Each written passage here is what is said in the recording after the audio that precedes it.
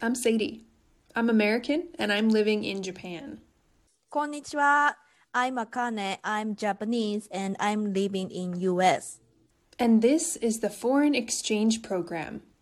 In this show, we invite you to listen in on our insightful discussions about language, culture, society, and personal experiences living and thriving in a foreign country. Okay, so what are we talking about today? We are going to share the results of a little research experiment we did on ourselves. And I know that sounds kind of weird, but just hold on. Let us explain ourselves. So what we researched is essentially what long-term exposure to our second language does to our first language. Does the second language affect the way that we speak our first language after being surrounded by it for so long? Yeah, so like in my case, when I speak Japanese with my Japanese friend or family, how my English knowledge or my experience with using English influenced on using Japanese. Exactly. And vice versa for me. Right. And, I personally really enjoy this kind of stuff. If you guys don't know, Akane and I both studied linguistics when we were in school, and we had to do language related research. We had to, but we actually kind of liked it. Yeah, it was And really interesting. yeah, so we thought we'd break out our little amateur linguist knowledge and do some research here too, just for fun. So Yeah. I hope you enjoy. I enjoy. Yeah, if you guys don't enjoy it, at least we enjoyed it. So It's okay. Yeah, exactly. All right, let's get started. Okay, so I'll go over some of the things that I noticed about myself. And again, this is how being exposed to Japanese for a really long time has affected the way that I speak English. I've been in Japan for several years, so I've heard Japanese every single day, most of the day for a very long time. And I did find a few things that I noticed patterns in that I picked up or had some weird, I don't know, change in my English. So the first thing that I noticed, and I noticed it come up several times as I was paying attention to my speech, is something called article deletion. Yeah. Oh, that's really interesting. Yeah. So this means words like the, and I would drop them Eh. in situations where, grammatically they're expected. And again, I noticed this several times. So an example of a sentence that I started was instead of when I was a high school student, I would say when I was high school student. That's not right. Wow. But I would say that. And yeah, it's it's both types of articles, definite and indefinite. This was very surprising to me to notice, but wow. uh I didn't know that it's possible because I mean, of course, native speakers, like doesn't matter any language speaker, make mistakes. But I imagine article deletion is not common mistake as a native speaker. It's not. And again, I think this directly relates to being exposed to Japanese specifically, because Japanese does not use articles in the language. And so when Japanese speakers try to speak English, a lot of the time, what I hear from them in English and Japanese is no articles. So no articles in Japanese. It's not a concept. And then if they try to speak English, they also don't use articles, or they have a really hard time speaking using articles. And so I think the mixture of hearing Japanese and Japanese English both kind of affected me in that way. So in your daily life, do you think you are more exposed in Japanese than English overall? If I'm out of my house, definitely more Japanese than English. If I'm at home, it's more English based. But yeah, this was really surprising. Like you said, it's not an issue that native speakers would generally have. But again, I think it's just hearing so often, either not having to think about articles when speaking Japanese, or always getting feedback from Japanese speakers using English and not using articles. That's interesting. Did anyone tell you didn't say articles? No, nobody corrected me. Nobody even paid attention or noticed, I don't think. It's something that I noticed about myself when I was really paying attention, but nobody said anything when I made those mistakes. Yeah, still they can communicate it and they can get what you're talking about totally. So it doesn't matter. Right. Articles, they serve an important function, but they're not the most important words in a sentence. Most of the time, you can often still get the meaning, like you said, of the sentence without the article. So even if I drop it, people can still okay, I get what they're trying to say. Right. That's really interesting. I know. I would really be curious if any other native English speakers had this sort of issue or noticed this sort of issue. And it's not all the time, right? But every once in a while, I would notice myself doing this. I have a question. Yeah. So before you moved to Japan, or before you intensively learn Japanese, did you have this issue? No, not at all. Wow. Not even a little. It didn't exist. I had no problem like this. It's really interesting. I know. It's fascinating. And now I have to try and be aware and not make these mistakes, because it's maybe if this progress, you speak English like Japanese. Who knows, right? It's possible. I don't want that to happen, but it's possible. I would speak Japanese English instead of native English. Japanglish. Oh no. But yeah, that was the biggest issue I noticed. Dropping again both and the definite and indefinite articles. And another thing that I noticed, which I think is pretty common regardless of the language you pick up, actually, there are certain words, small words or utterances that I would use I would use the Japanese version instead of the English version. I don't know why. It just comes to my mind more quickly. For example, ma. I say ma a lot. It's Japanese, but even when I'm speaking English, I find that I put ma in what I'm saying a lot more. Obviously not something that I did before either. So you say the word kind of as a filler, when you're thinking ma. Yeah, as a filler, as a replacement for well or I think, it takes the place of the English words that I would use. But in my brain, it's become the first reaction, the first thought, instead of the English version. I see. Yeah, that it happens a lot, I find, with this. Ma, or I say like kana. Mm. Something kana.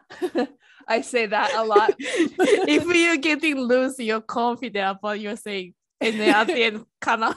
Exactly. It's really useful, actually. So it expresses my feeling maybe in a way that's hard. It's a nuance that's subtle, and it's a little difficult to express in English, I think, in that case. But yeah, these little words here and there, I find the Japanese versions have taken over the English versions for me. That's interesting. The convenience, like kana, maybe English we have to say it might be blah blah blah. So you have to decide in the beginning of sentence. Yeah. But in Japanese, you can say, start as a usual sentence and then at the end put kana and then can be. So now I'm saying the full sentence in English and then at the end, kana. I use it the Japanese way, but apply it to English. It's so funny, but it's very convenient. Do you do that to someone who don't know Japanese? Oh, that's a good question. No, I don't. I don't believe I do. If I'm talking with my family, for example, I don't find myself doing this. But if I'm talking to people who know Japanese, I will do this. I see. That's a good question. That's really... So you switched, or how to say, like a differentiate automatically. Oh, now I can use kana. Yeah, it's not really a conscious decision. It's just something that happens. It adjusts depending on who I'm talking to. But I will say I do notice sometimes, even if I'm speaking to native speakers, instead of saying like, or yeah, I'll go, or something like that. Because even though you don't understand Japanese, you can still get the idea, I think. Like that. I think for me, I still use Japanese all the time. That's really interesting. But yeah, it's that subtle one where it's like you can get the meaning regardless of the language you speak. I use it, even I catch myself using it even with people who don't know Japanese. But the ones that are a little more complex, like kana or something, I don't use with people who can't understand Japanese. It's really interesting. Very interesting. So the last thing that I want to talk about is kind of tangential from what I've been discussing. It's about pronunciation. And I found that even though I'm surrounded by Japanese, I hear Japanese all the time, my English pronunciation is not affected at all. But when I used to study Spanish, when I was a student studying Spanish in school and I had a lot of friends who spoke Spanish, I did notice my pronunciation get affected by that. Wow. But it is not affected by Japanese, even a little bit. I don't know why that is. We would have to do more research on it, but I find it very interesting that my pronunciation does not change at all from Japanese to English, or having like Japanese does not affect my pronunciation, but Spanish did. My English pronunciation, I mean. So at that time, sometimes you speak English like little Spanish accent. Especially if I was talking to Spanish speakers. Yeah. I would, it's a kind of code switching, I think. You adopt their accent a little bit to make the communication flow more easily. But somehow in Japanese, like with Japanese speakers, this does not happen to me at all. It's really, I don't know why. I can't explain it, but it's a very interesting observation that I noticed. I thought would be fun to share. And then you use more Japanese compared to the time you use Spanish. I think I had studied Spanish for longer at this point, at this current moment, than I have been intensely studying Japanese. Like I'd studied Spanish for years, and Japanese I've only studied for a couple of years, seriously. So I don't know, maybe that has something to do with it, but yeah, I never have issues holding on to my like accent. I can always speak very clearly in my American accent. It never sounds Japanese unless I'm trying to sound Japanese for some reason. Like katakana English, for example, I can sound like that. But I put in effort. It's a conscious decision. Whereas when I was studying Spanish, it was not really a conscious decision for my accent to change. I just noticed it happen when I was around other Spanish speakers. Maybe it's but the funny thing is Spanish sound and Japanese sounds are very similar. In a lot of ways, yes. But I think overall, phonetically, Spanish is closer to English than Japanese is. Maybe that's why. Maybe it's easier to do. I don't know, but I found this just fascinating. That I never have issues. Like I never change my accent consciously or unconsciously to sound like more Japanese. That's really interesting. I'm more interested in like quantitative research, like maybe like 100 people checking their accent. I would love to know more about this if other people find their accent being affected more by one language than another. I didn't expect this at all, but when I was really thinking about it, I realized I never sound Japanese when I speak English, but I did sound like a Spanish speaker sometimes when I was speaking English and studying Spanish. So I don't know what that is, but I would love to know more. I keep saying this, but it's really interesting. We might have to do more research on this in the future. Maybe we'll come back to this someday. Anyway, these are all my results that I had to share. You asked some really good questions. I hope you found this interesting. Thank you for sharing. I really enjoyed the result, and then it'd be nice someday we can do further research. Sure, I would love that. Anybody want to fund us? That would be great. No. Anyway, I would love to hear your results if you're ready to share them. Yeah. So first thing I want to mention is I forgot which word can be katakana words and which word is just English. So since Japanese has a lot of katakana words, so for example, like a respecto, cafe, trauma, and even recently some people say vibes. Really? Yeah, like vibes. Yeah. Or chill. Yeah.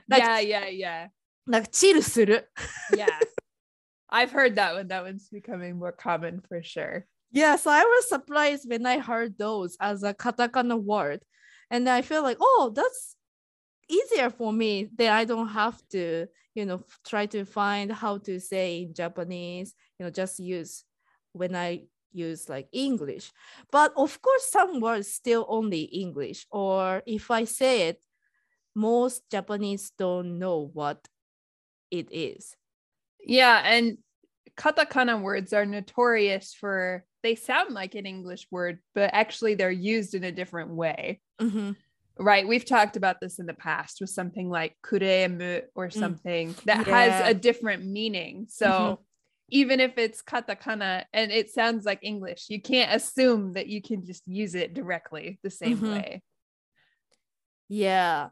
And for example, size, like at McDonald's, Japan we say SML. Yeah. But in English, small, medium, large. Right. So that kind of thing, I get confused. Which one I should use in Japanese? Especially if its word is completely different, I remember. But if it's similar, I sometimes cannot get it at once. And that's not something I would have problems with on my side of things. Yeah, that's probably. Yeah. That's really fascinating. Is it Japanese? Is it English? Is it both? I don't know. It doesn't help that new words, like you said, are constantly being added and adapted into Japanese, so it's hard to keep up with. Yeah. That's fascinating. Yeah. And next thing is maybe little similar, and also I think Sadie said similar thing. Some words I cannot comes up in Japanese. Like if I have a time, it's totally fine. But when we talk, I have to say like instantly. I have to say instantly the word, but it's hard. It's not, the word itself is not that difficult, but I feel these words are more common in English, but in Japanese it's not that common. So for example, picky, or it's kind of similar, selective. I think なんていうか日本語で襟好みする。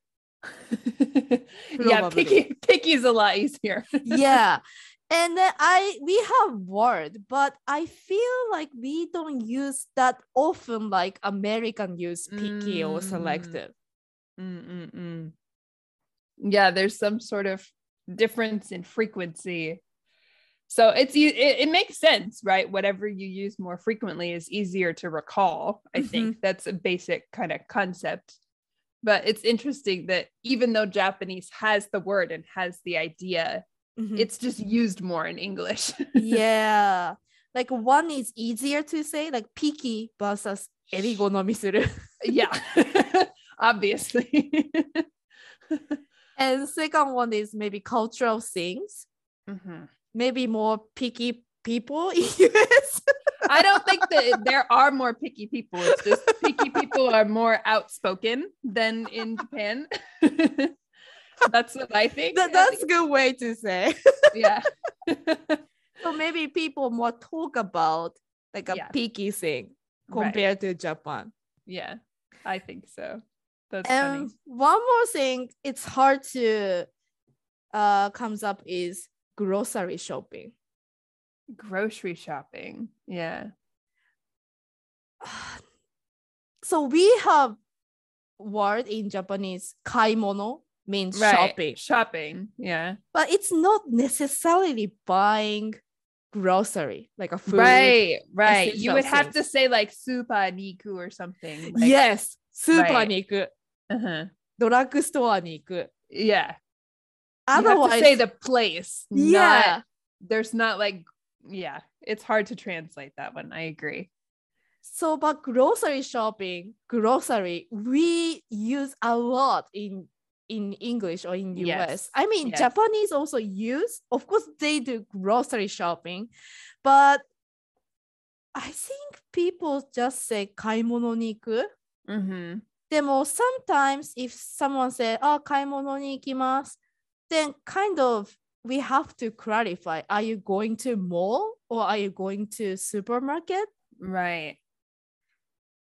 But here in US or English, if we say shopping, it means usually going to mall or like shops, not right. supermarket.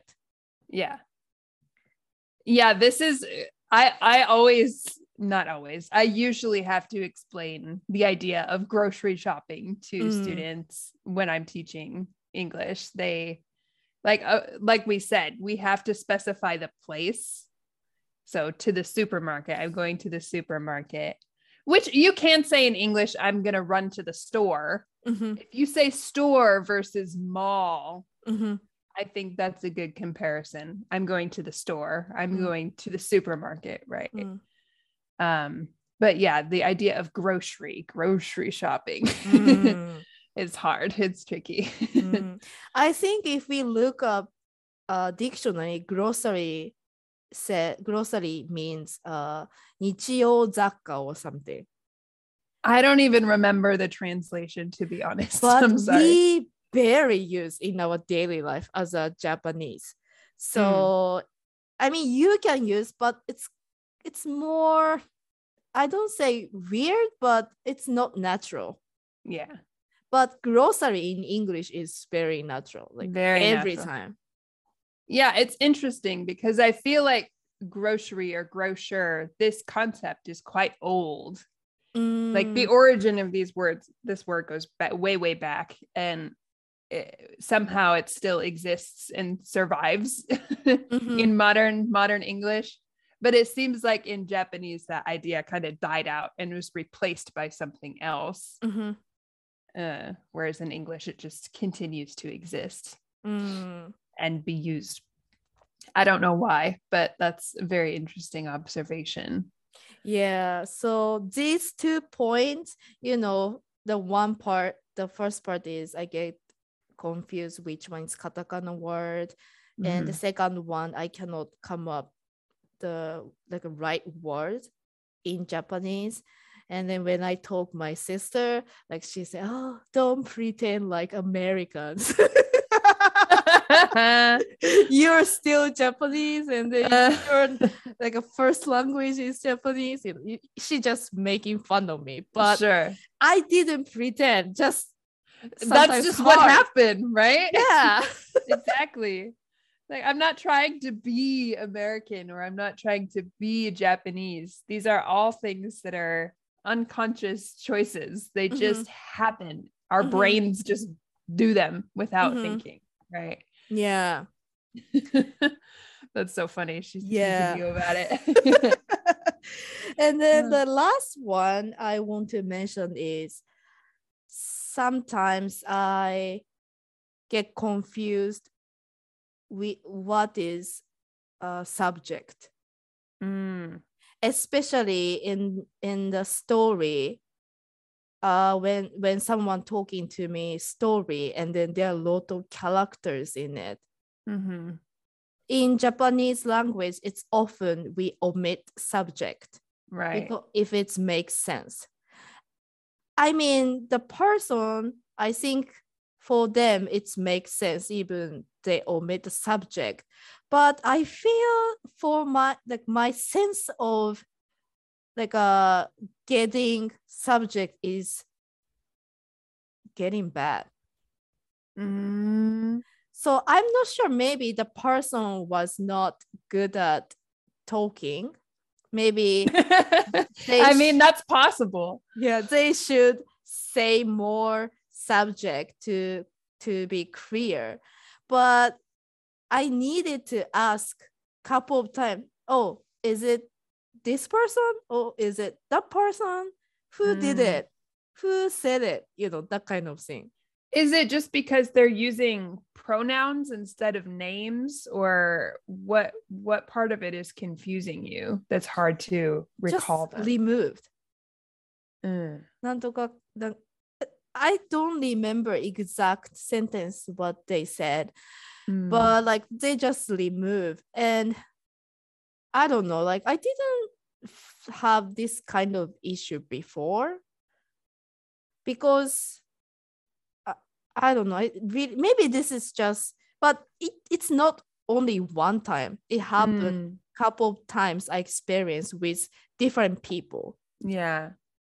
So I think in my brain, maybe I depend on more logical way, because English always, need to give subject. So I can't.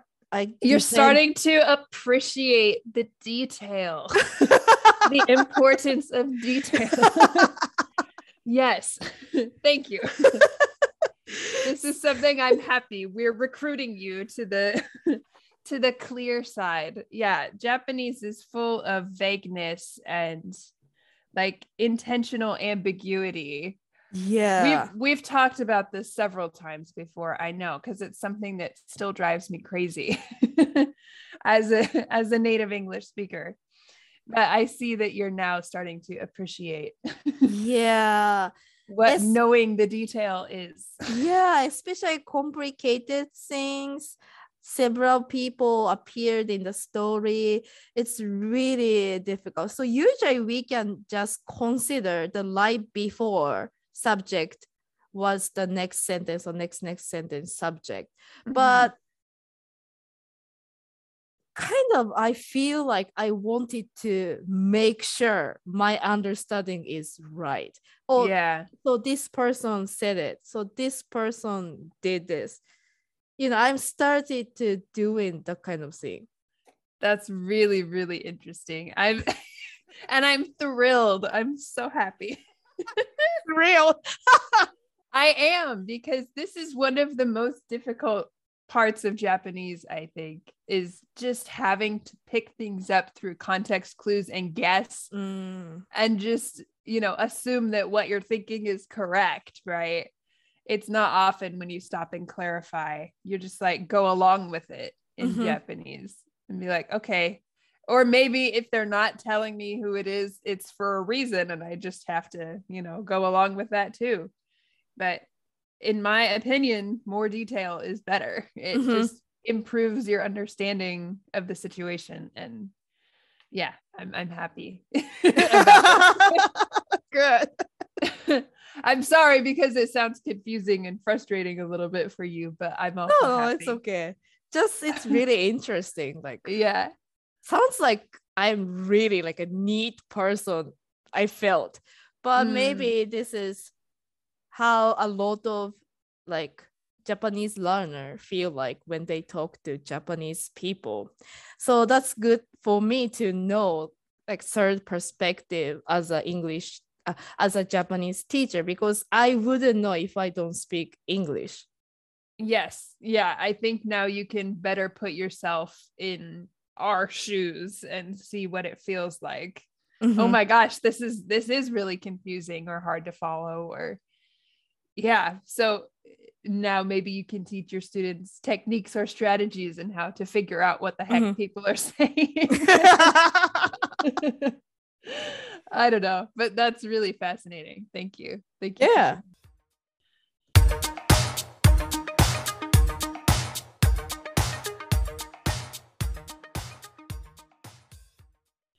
Oh man, this is really fun. And I'm glad we did this. It was not easy to collect the data, but it was fascinating to hear our results and how everything's a little bit different.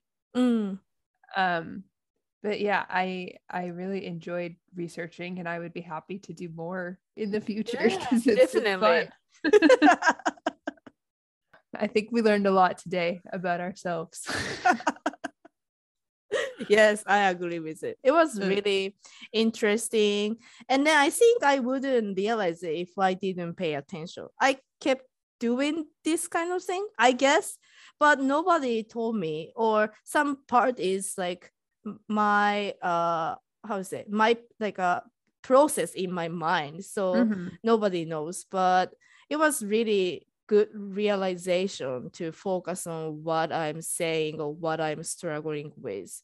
When I so you weren't corrected either by anybody when you were speaking kind of in a different way? No, just my sister teasing you. Okay. It just goes to show too that like you don't have to speak a language perfectly to still be understood.